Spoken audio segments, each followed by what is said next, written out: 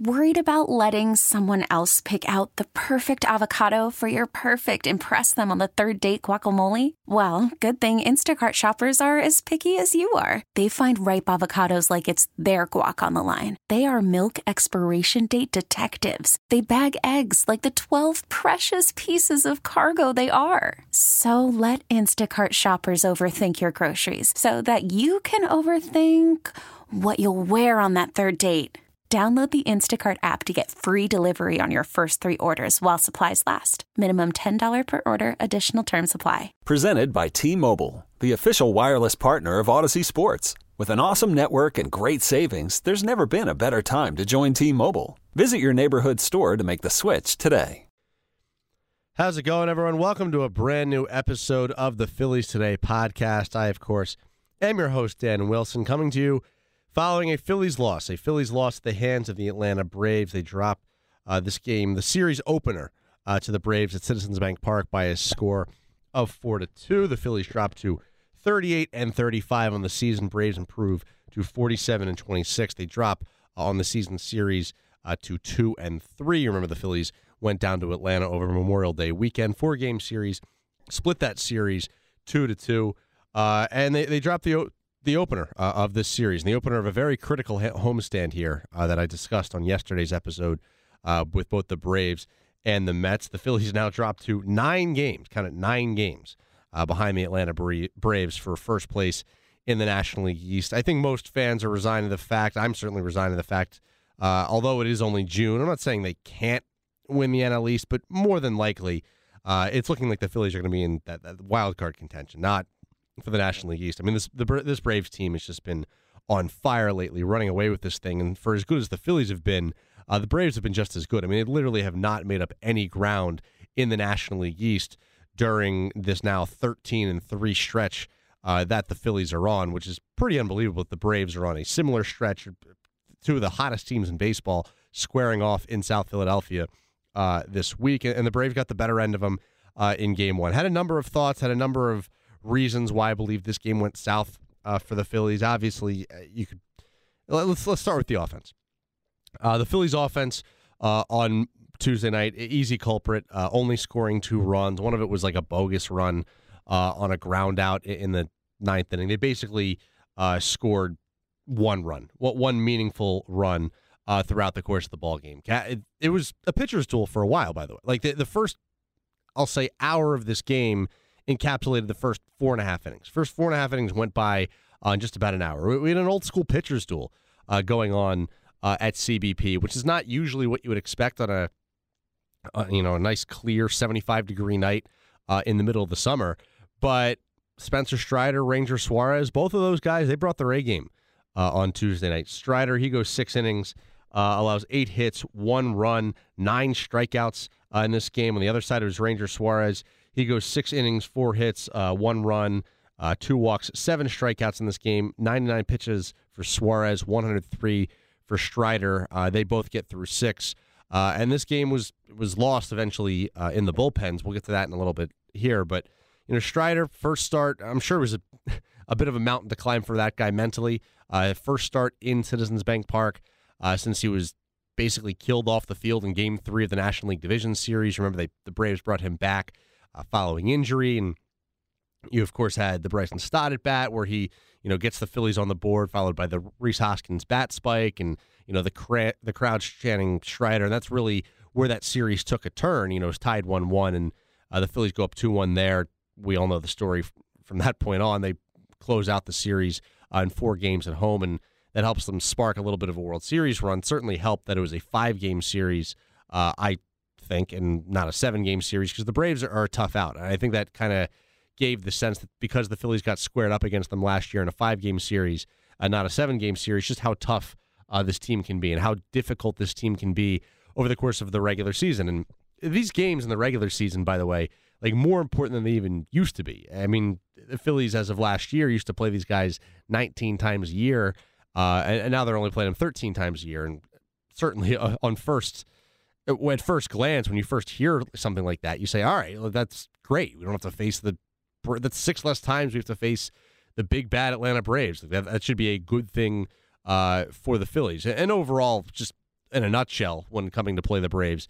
It is. However, that means that each game you play them, has a bit of heightened importance and heightened urgency. And it's one less trip to Citizens Bank Park and one less trip down to Truist Park. And all in all, the Phillies have actually been pretty good against against the Braves, I should say, at Citizens Bank Park over the last couple of years. They've been pretty close to 500 against the Braves over the last couple of years. I think this idea exists that the Phillies never beat the Braves, and I think that is true. There's some truth to that down in Atlanta, but when these two teams square off in Philadelphia, the Phillies have actually gotten the better end of them over the past couple of years. So I think this is a very winnable series. I know Spencer Strider is a tough pitcher to hit, but this offense needs to produce more than, again, for the most part, one run. I'll say 2 runs in general, because that was actually the amount of runs they scored, or the number of runs they scored on Tuesday night. This offense needs to produce more than they did. 1 for 12 with runners in scoring position is not going to be good enough to beat a team like the Atlanta Braves. They might be good enough to beat a team like the Oakland A's, where the Phillies just came from sweeping the Oakland A's. That was a minor league team that they faced out there at the Coliseum. I know they had a 7-game winning streak just a week before, but all good things must come to an end, and that team certainly leveled off. They didn't even win that Rays series. They lost twice, lost once, lost twice, but they had accumulated a loss before that Phillies series, and then the Phillies just swept them and reminded them, hey, you're the Oakland A's, you're moving for a reason, this team is tanking, no one here actually cares. As Rob Manfred said, they got a league average crowd for one night, and the Phillies were reminded that, hey, that team is a total JV team, and we don't even need to have a sense of urgency, or we can squander a number of opportunities with runners in scoring position, give away at bats, just like they did in, I believe it was Saturday's game, and you can still come back and win that game in 12 innings. Guess what? This is not the Oakland A's. This is the Atlanta Braves. This is a big league ball club and then some, a World Series contender in every sense of the word, and the Phillies squandered opportunities. They had runners on. Again, 1 for 12 with the runners in scoring position. This is not a case. I read off Spencer Strider's line. 8 hits in this game. The Phillies got runners into position. It wasn't like, 1, 2, 3, you're done. 1, 2, 3, you're done. I thought Ranger Suarez actually outpitched Spencer Strider in this game. And if Suarez is outdueling Strider, and Suarez has looked like maybe the best pitcher on the team as of late, but if Suarez is outdueling Strider and your offense is getting runners to second base, getting runners to third base, there's no excuse to not get those guys in. There's no excuse to not maybe change up your approach throughout the course of the game just to try and punch a run in. And Castellanos was able to do that. He was able to drive in a run. Finally, the Phillies actually broke through first in this game in the 5th when he singled to right center. And, he takes the ball the opposite way and gets Schwarber to second base and he gets Marsh to score. And Brandon Marsh had a nice night at the plate, 3 hits. And you can't waste those kinds of things. You can't waste a good offensive output and only have 2 runs, again, basically 1 run to show for it because you have an inability to hit with runners on base. So I was really disappointed with the offense in this game. I think the approach with runners on base, I know it's not, 1985 and, playing small ball is a bit of a thing of the past. Sometimes I think good playoff teams have the ability to both hit for power and hit situationally. And just because you're in a tight game with the Atlanta Braves, I understand maybe earlier in a game, the analytics, and I do believe in analytics for the most part, don't tell you, hey, let's play for a run here, let's bunt, let's do all these little things that they used to do. But when you're getting later in a game and it's tied 1-1, and now it's not the second inning anymore, it's the 5th or the 6th or whatever the case might be, and again, the Phillies had plenty of opportunities, and you realize that this game might be decided by like a run, then playing for a run or playing for, just a couple of runs or shortening your approach, realizing that this is not a night where you're going to be hitting the ball out of the ballpark. No home runs for the Phillies in this game, despite the weather. Braves had a couple. We'll get to those in a second. When you realize this is not a night you're going to be hitting the ball out of the ballpark and, you're playing a bit of small ball, maybe you try and push a run across that way. And the Phillies' inability to execute with runners in scoring position absolutely has to be one of the main reasons that the Phillies were not able to win this game because, going 1 for 12 with the runners in scoring position is a surefire way to lose to any half-decent big league ball club. Again, maybe the Oakland A's, you can get away with it. No way, no how are the Atlanta Braves going to get away with it. And think about if they had that many opportunities with runners in scoring position, what do you think the Braves would do with it? they'd put up like 5-6 runs. So I believe they were 1 for 8 with runners in scoring position in this game. They were off their game as well, and the Phillies totally let them off the hook. If you gave them a few more opportunities like the Phillies had, and they still got 4 runs in the game, by the way, I'm a strong believer that the Braves would put up 5, 6, whatever the case might be. And teams like the Braves, they just don't. Eventually, they will find a way to beat you if you let them hang around long enough. The Phillies had a chance to take a lead, put them away a number of times. It seemed like an avoidable loss or avoidable position the Phillies found themselves in late.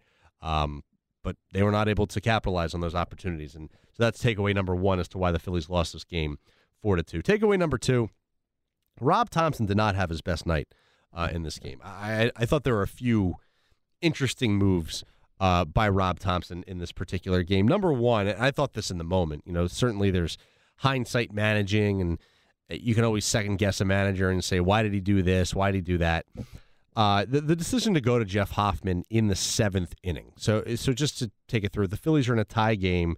Suarez is done. He's gone 99 pitches, and the Phillies turn it over to their bullpen. Now, it was later revealed in the post-game press conference that Jose Alvarado was not available in this game, as well as the fact that Junior Marte, Matt Strahm were also not available in this game. And I don't, just as an aside, I don't fully understand why guys like that are not available in this. I mean, you have 3 guys down. I guess on a certain level, why you're trying to manage their workloads. You've had an overly taxed bullpen throughout the course of the season, and I've been the first to admit that, saying that these guys their armors are going to be falling off in August. And Alvarado's coming off an injury, and I get it. Matt Strahm's pitched a career high in innings, not a career high, but like more innings than he did already last season, and we're not even through the end of June. So I do understand that they're trying to monitor some of these innings, but it seems a little ridiculous to me to go into a game against an NL East opponent, first place in the division, and you're coming off an off day, and you're going in already with 3 guys down. So you're basically going, and Seranthony Dominguez is on the injured list. So you're basically going in with a 5-man bullpen. You're saying Craig Kimbrell's available. You're saying Jeff Hoffman's available. You're saying Andrew Vasquez is available. You're saying Dylan Covey's available. You're saying Craig Kimbrell's available. So Hoffman, Vasquez, Covey, Kimbrell, and Gregory Soto is basically your bullpen for the night. And interestingly enough, I thought that Soto probably would have been the move. I understand it doesn't really line up lefty-righty, and maybe you want to save him for more important outs later in the game. But the fact that they brought in and Hoffman, I should also say, has been pretty good as of late. Like, this is not, bash Jeff Hoffman night. Like, he has, since May 24th, the only other game where he's allowed any runs was June 10th versus the Dodgers. He only got through a third of an inning, allowed 3 runs. He was horrible in that particular game, but I think it was 7 of his last 8 outings or something like that. He had been scoreless. Like, he had been good, and a guy who Rob Thomson had earned trust in. But I don't know, a 1-1 game against the Atlanta Braves. As I was watching this, not being aware of who was available and who was not, and I'm watching this and I'm saying it's a 1-1 game against the Braves. It just didn't seem like the spot for Jeff Hoffman, a guy who, they basically picked up off the street since the beginning of the season.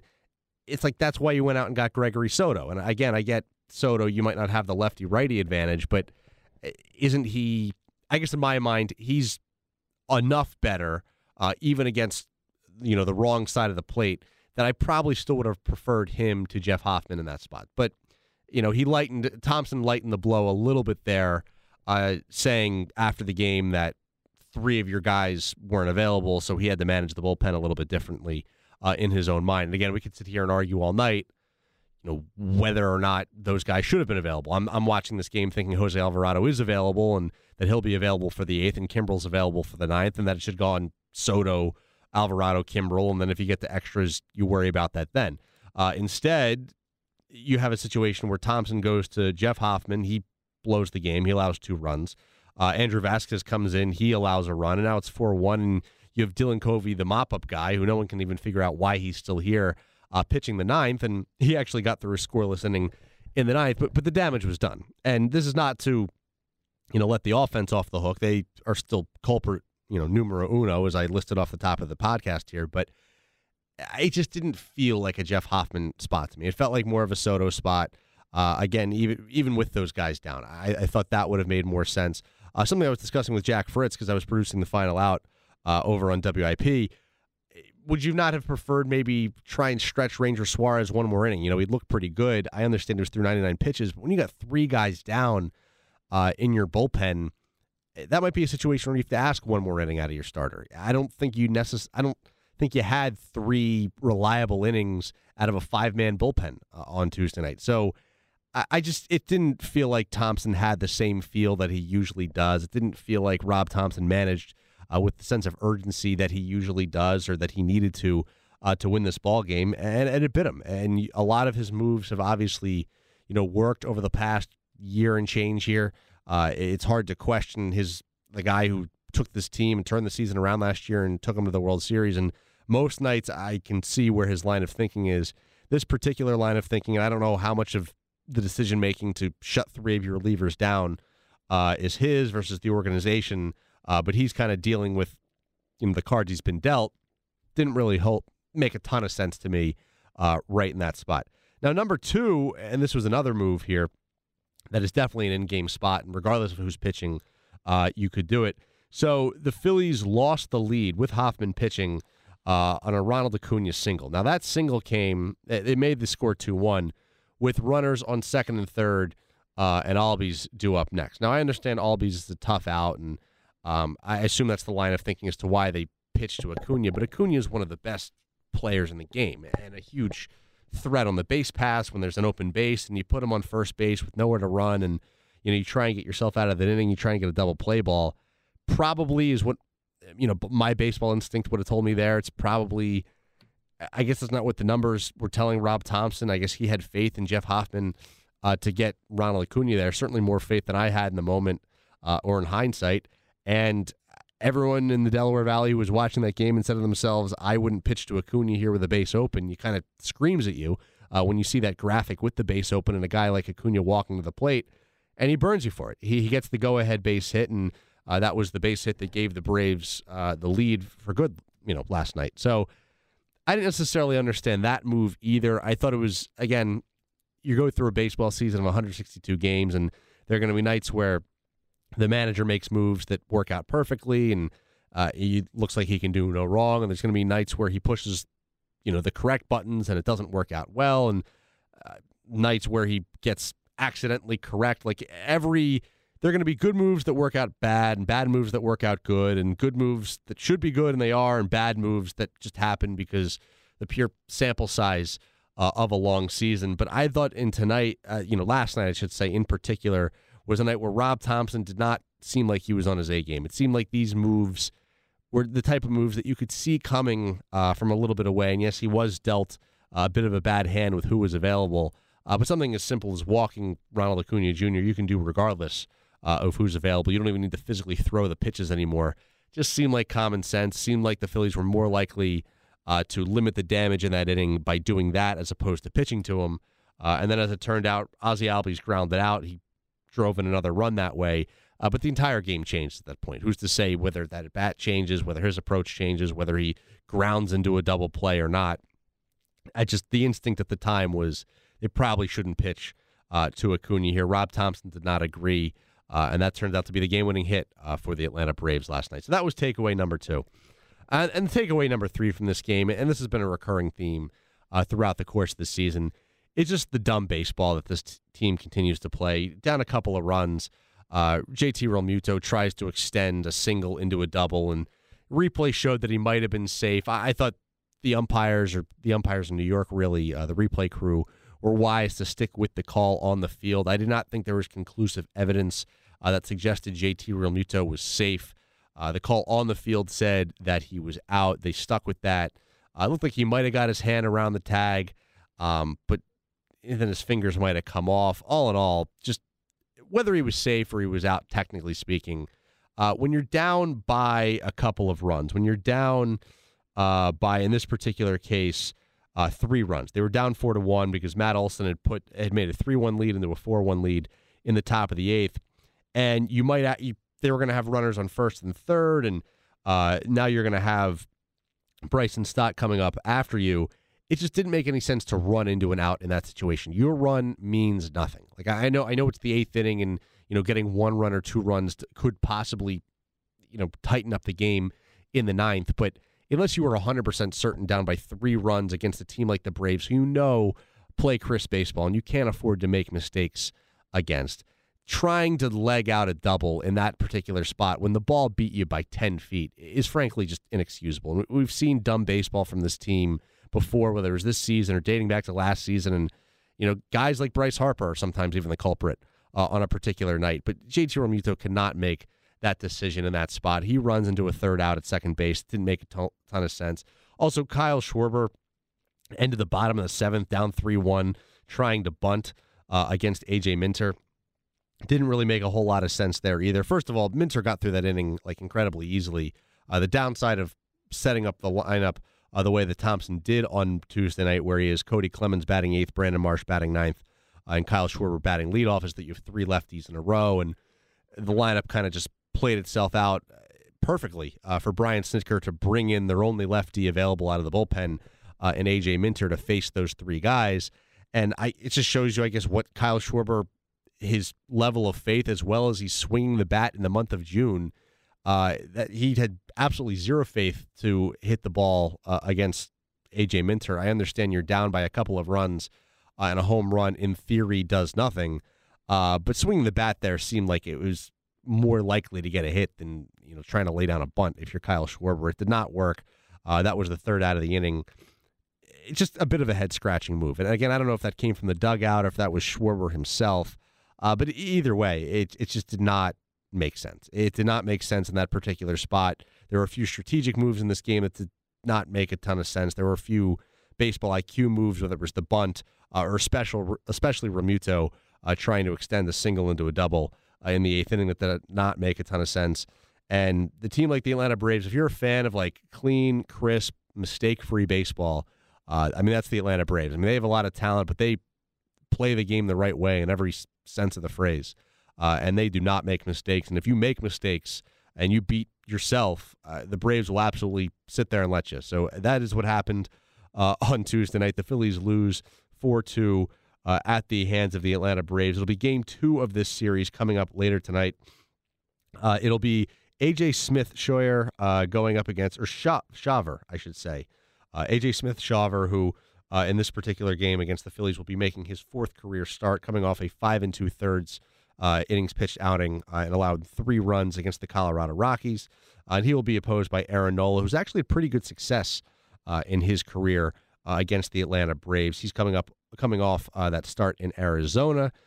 So pretty good success in his career against the Atlanta Braves at home, I should say. Has not fared well at Truist Park, but at home against the Braves, Aaron Nola has done quite well for himself. So he will hope to do that. So again, A.J. Smith-Shawver and making his 4th career start seems like the Braves pipeline spits out these guys left and right, and they find a way to pitch well in the major league. So 4th career start for him, first against the Philadelphia Phillies, certainly first in Philadelphia. And Aaron Nola, who has had success at home against this Braves lineup, looking to continue that trend in game 2, and hopefully the Phillies can get themselves a rubber match on Thursday. So that'll do it for today's episode of the Phillies Today podcast. I, of course, have been your host, Dan Wilson. Tune back tomorrow. It'll be Francisco Rojas covering my spot there. Have a great one, everyone. Go Phils. We really need new phones. T-Mobile will cover the cost of 4 amazing new iPhone 15s, and each line is only $25 a month. New iPhone 15s? It's better over here. Only at T-Mobile, get 4 iPhone 15s on us and 4 lines for $25 per line per month with eligible trade-in when you switch. Minimum of 4 lines for $25 per line per month with autopay discount using debit or bank account. $5 more per line without autopay, plus taxes and fees. Phone fee at 24 monthly bill credits for well-qualified customers. Contact us before canceling account to continue bill credits or credit stop and balance on required finance agreement due. $35 per line connection charge applies. See T-Mobile.com. This episode is brought to you by Progressive Insurance. Whether you love true crime or comedy, celebrity interviews or news, you call the shots on what's in your podcast queue. And guess what? Now you can call them on your auto insurance too with the Name Your Price tool from Progressive. It works just the way it sounds. You tell Progressive how much you want to pay for car insurance, and they'll show you coverage options that fit your budget. Get your quote today at Progressive.com to join the over 28 million drivers who trust Progressive. Progressive Casualty Insurance Company and Affiliates. Price and coverage match limited by state law. O'Reilly. For a Protect your vehicle's engine with a full synthetic oil change and save with Mobil 1 at O'Reilly Auto Parts. Purchase 5 quarts of Mobil 1 full synthetic motor oil and receive a $10 O'Reilly gift card after rebate. See store for details. With your Mobil 1 purchase, you'll also receive 2 times points during O Rewards Bonus Points Month at O'Reilly Auto Parts. O'Reilly